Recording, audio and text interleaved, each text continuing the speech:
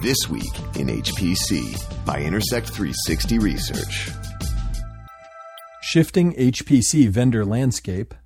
And final takeaways from SC16. It's This Week in HPC. Hi, everyone. Thanks for listening into another episode of This Week in HPC with Intersect 360 Research, distributed in partnership with Top500.org. I'm Addison Snell with Intersect 360 Research, joined again by Michael Feldman, editor at Top500.org. Michael, welcome back to your home office after our week in Salt Lake City. Yeah, it's nice to be back. Not quite my home office, but I'm still here on the left coast, so it all feels like I'm at home. All right, perfect. Well, we've got a short week this week because of American Thanksgiving, but it gives us one more chance to get another podcast in early this week because we've got a few carryover topics from SC16 that we didn't really get a chance to finish wrapping up. So we'll do that now before we get back to our regular podcasting schedule starting next week. And starting, Michael, with I really wanted to get around to this vendor landscape because this was an opportunity to see a couple of the major vendors at SC16 in their new incarnations following some major acquisitions we've talked about this year. Yeah, and especially the one that was most recently merged was Hewlett-Packard Enterprise and SGI, and just by coincidence, or maybe not, they had their booths right across from each other, so they had a fortuitous location there where they could sort of commingle their attendees and their customers there. But yeah, there was a lot of merger activity over the past 6 months, and yeah, we saw it all on sort of display here at the first major conference for these companies. Right. HPE and SGI were still in separate booths. Of course, that deal only just closed in the final weeks before the show, so not surprising to see them there that way. But this was an important one for them, and there was a lot of traffic back and forth between the two booths, and I think that people who were taking meetings with that company were getting representation from each side, either us as analysts or you as journalists, or especially customers coming through, and they really did a great job showing how those product lines were going to come together with the ICE-X SGI products that were well suited for the high end, a lot of the volume in HPC that really gets covered well by the Apollo line that they had with HPE, and still looking at the UV line for the shared memory and even some of the HPE mission critical side. They really did a good job putting a nice unified face on a merger that came together very quickly before the show. Yeah, although I talked to some reps from HPE, and they seemed a little reticent to sort of talk about in detail like how those product lines will merge. I think from what they said, starting early 2017, they're going to give us a little more guidance on the roadmap for the various product lines and the strategy going forward. It almost seemed like they weren't quite ready for these two companies to merge, and they're actually just starting to figure that out. But I think obviously they've got the work ahead of them, and they've got to put the strategy together and see how they're going to move forward. It's a huge merger, and they want to certainly leverage what they can out of the expertise certainly, and the product lines and the IP. Yeah, well, I think for any merger, it's hardest in the field organizations, really. That's where it really, the rubber hits the road out where these merge in the accounts. But as far as progress since the actual merger date goes, I really didn't have a problem with how far they'd come in completing the merger and then getting through some of these meetings at SC. And then, of course, that we had Dell and EMC. Now, they've already made it through their Dell EMC world, so I think that was a big deal for them. But now showing those combined solutions at SC is a big deal as well in terms of the data management aspect here. And these companies are worth talking about because they wind up being 1-2 in different ways depending on how you look at it. If you look at just the server portions and you take HPE's market share for the last complete calendar year, 2015, and then add in SGI's market share for the same year, it extends HPE's lead in market share for just the server portion. HPE has 32% relative to Dell at 27% out of the $10.6 billion that we see in HPC servers. But then if you combine that to servers and storage or the complete solutions, that's where EMC's contribution to Dell winds up making a big difference and starts to overwhelm that gap. That if you take just the servers and storage portions together now, then that becomes a $15.5 billion market to do servers plus storage. And then Dell takes the lead there at 28% relative to HPE at 25%. And then if you add in everything else, it still gets, complicated looking at shares of things like services and software and all the way down. But Dell kind of leads it at that solution level. But, those are important in shifting market shares depending on are you just looking at the server portion or the whole thing? No, that's a good point. I mean, yeah, AMC is such a big part of the storage market here that it does skew that way. I mean, if you just look at HP and SGI from the server perspective, like we talked about last time, they had, the vast majority, the plurality, I should say, of systems on the top 500 and probably the sub-top 500 now. But with Dell's acquisition of EMC, that makes them a much bigger player here overall and in revenue, certainly. Now, if you drop down to the number 3, based on 2015 numbers, we would still have that as IBM.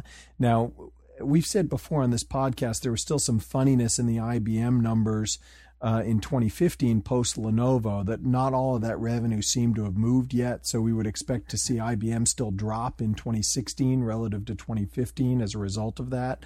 But a big thing we wanted to see from IBM at this show was a lot of momentum with power and open power sales, and they seem to have done that. They had a number of announcements of big wins with power and open power in both traditional HPC and in the hyperscale side as well. Right, with AI especially, because IBM actually talked a lot about the machine learning side in this cycle, although we don't really know how big those wins are. They talked about them, but they didn't give out much information or guidance on how big systems they were. But they certainly collected a good number of customers with the Minsky server now, and hopefully that'll go forward. But it'll be interesting to see more about if they get some more what you consider supercomputing size wins in some of these. Yeah, I almost don't care about the really big ones. I mean, they took care of that right away with Coral, and as much as you'd like to see another big supercomputing win, I was concerned about how much they could get in the volume part of the market selling power directly and how many partners they could get with open power. And open power, they've now had several of the ODMs pick them up. They've got Inspur, Supermicro, Penguin, E4, all can sell open power systems. They've won Rackspace, Tencent, Google wins all on the hyperscale side. And in HPC, they're looking at things like Barcelona. They had a win in Ecuador, STFC Hartree, Michigan, Illinois, Jülich, Munich, and a quote-unquote major retailer that they can't name. So, there's a lot going on there that they're starting to add into the wins column. Of course, we really want to get to our next site census survey, see how much that's showing up as a percentage basis across a broad swath of the market. But right. I think it's at least good momentum.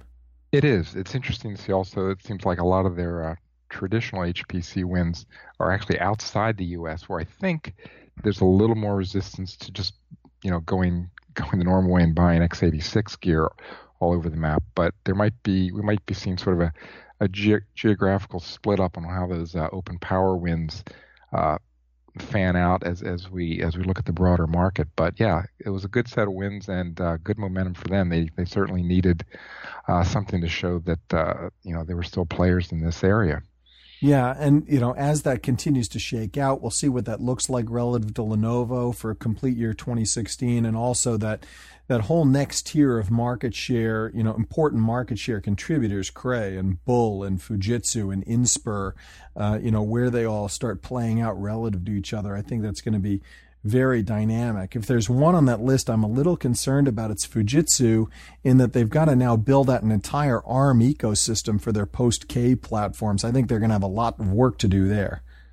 Yeah, and I think they know that, and I think the Japanese government that's funding them knows that. I think they're talking about funding to the tune of $1 billion. But the funny thing about those big projects, it doesn't matter how much money you end up throwing of it. It's just the time frame that becomes sort of a challenge there to do a lot in a relatively small amount of time, even though we're talking about 4 years or maybe a little more here. So you're right, it is a big challenge for them, but I think they're committed, and I think they're going to put the resources behind that. It'll be interesting to see what they come up with in around 2020 or 2021. Oh, yeah, absolutely. But as you say, it's the time frame that concerns me. If you look at NVIDIA with GPUs, that's been 10 years in the making with CUDA and a massive grassroots effort, and they've done an enormous amount. You'd have to look at it and say it's been very successful in building an ecosystem around CUDA, but Yep. how much can ARM do now in half that time or less than half that time? I think it's going to be difficult. All right, let's look at some of the other wrap-ups from the show. For me, I talked a lot about middleware, which I thought I knew I'd be talking about a lot at the show. Intel HPC Orchestrator is out there. Yeah. Adaptive has gone through its acquisition by ALA. Bright is still a very much a part of the picture. There's a lot of moving in developer software. I think that's going to continue to be a big dynamic part. There's not a big clear takeaway of here's what's winning, other than for the end user community. I would say that's a big area to watch. And I did like a lot of the momentum I've seen around object storage. Particularly, it looks like DDN is kind of out in front on this right now with their WAS product, but everyone seems to have object in the works, and I think that is something that's going to start catching on the end user side right now. I think that's going to be another trend to watch going forward. How about you? Other things you're looking at? Yeah, I was sort of impressed about how many new cloud stories there were. Well, certainly with sort of the prominence of Azure now with their FPGA powered cloud. I mean, that was a big story beforehand, but Microsoft featured that at SC16. They talked about it a lot, and it looks like they're capturing a fair amount of the HPC workload market in supercomputing. Some of these supercomputing workloads or HPC workloads, even maybe compared to Amazon. We don't have numbers on that, but I just get sort of the feeling that Azure is if not matching them, sort of catching up to Amazon. And I think even outside of our space, you do hear talk that Azure's on a better trajectory right now than Amazon. They might actually vie with them for cloud leadership at some point. At some point, yes, we do have numbers on that in our models for our clients. I don't think they're catching up to Amazon yet, but Azure did have a nice big show.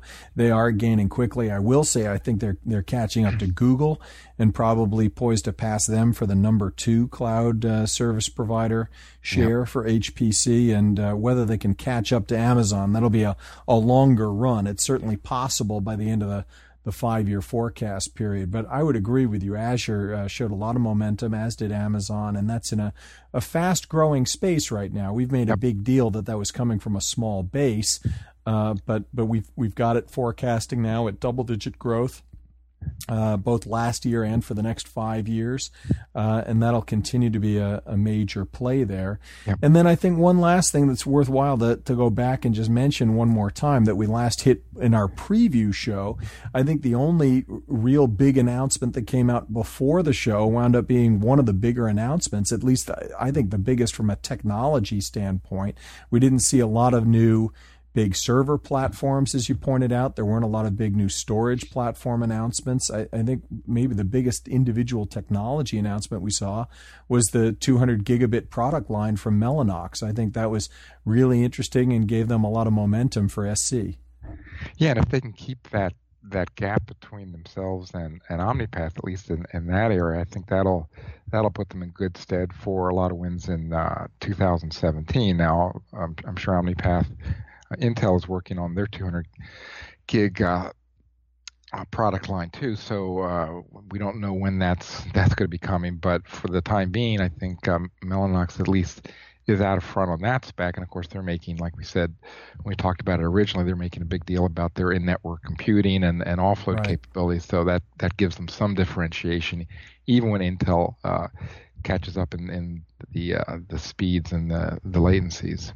Yeah, and to be clear, the Mellanox products aren't shipping yet at Right. 200 gigabits a second. They were announced, and with all the different pieces, the switch, the adapter, etc., those will all roll out throughout calendar 2017. I think more on the earlier side than the later side, but it's still to be determined. That was an announcement.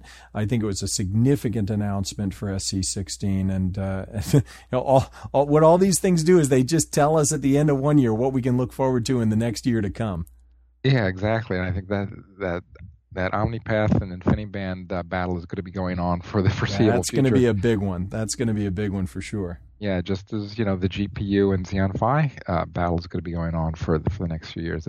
I think those are sort of the two big battles, and they're sort of being run by in the same group of people. So it'll be fascinating to see how that plays out and what the customers start to do as these products become more mature and more well known.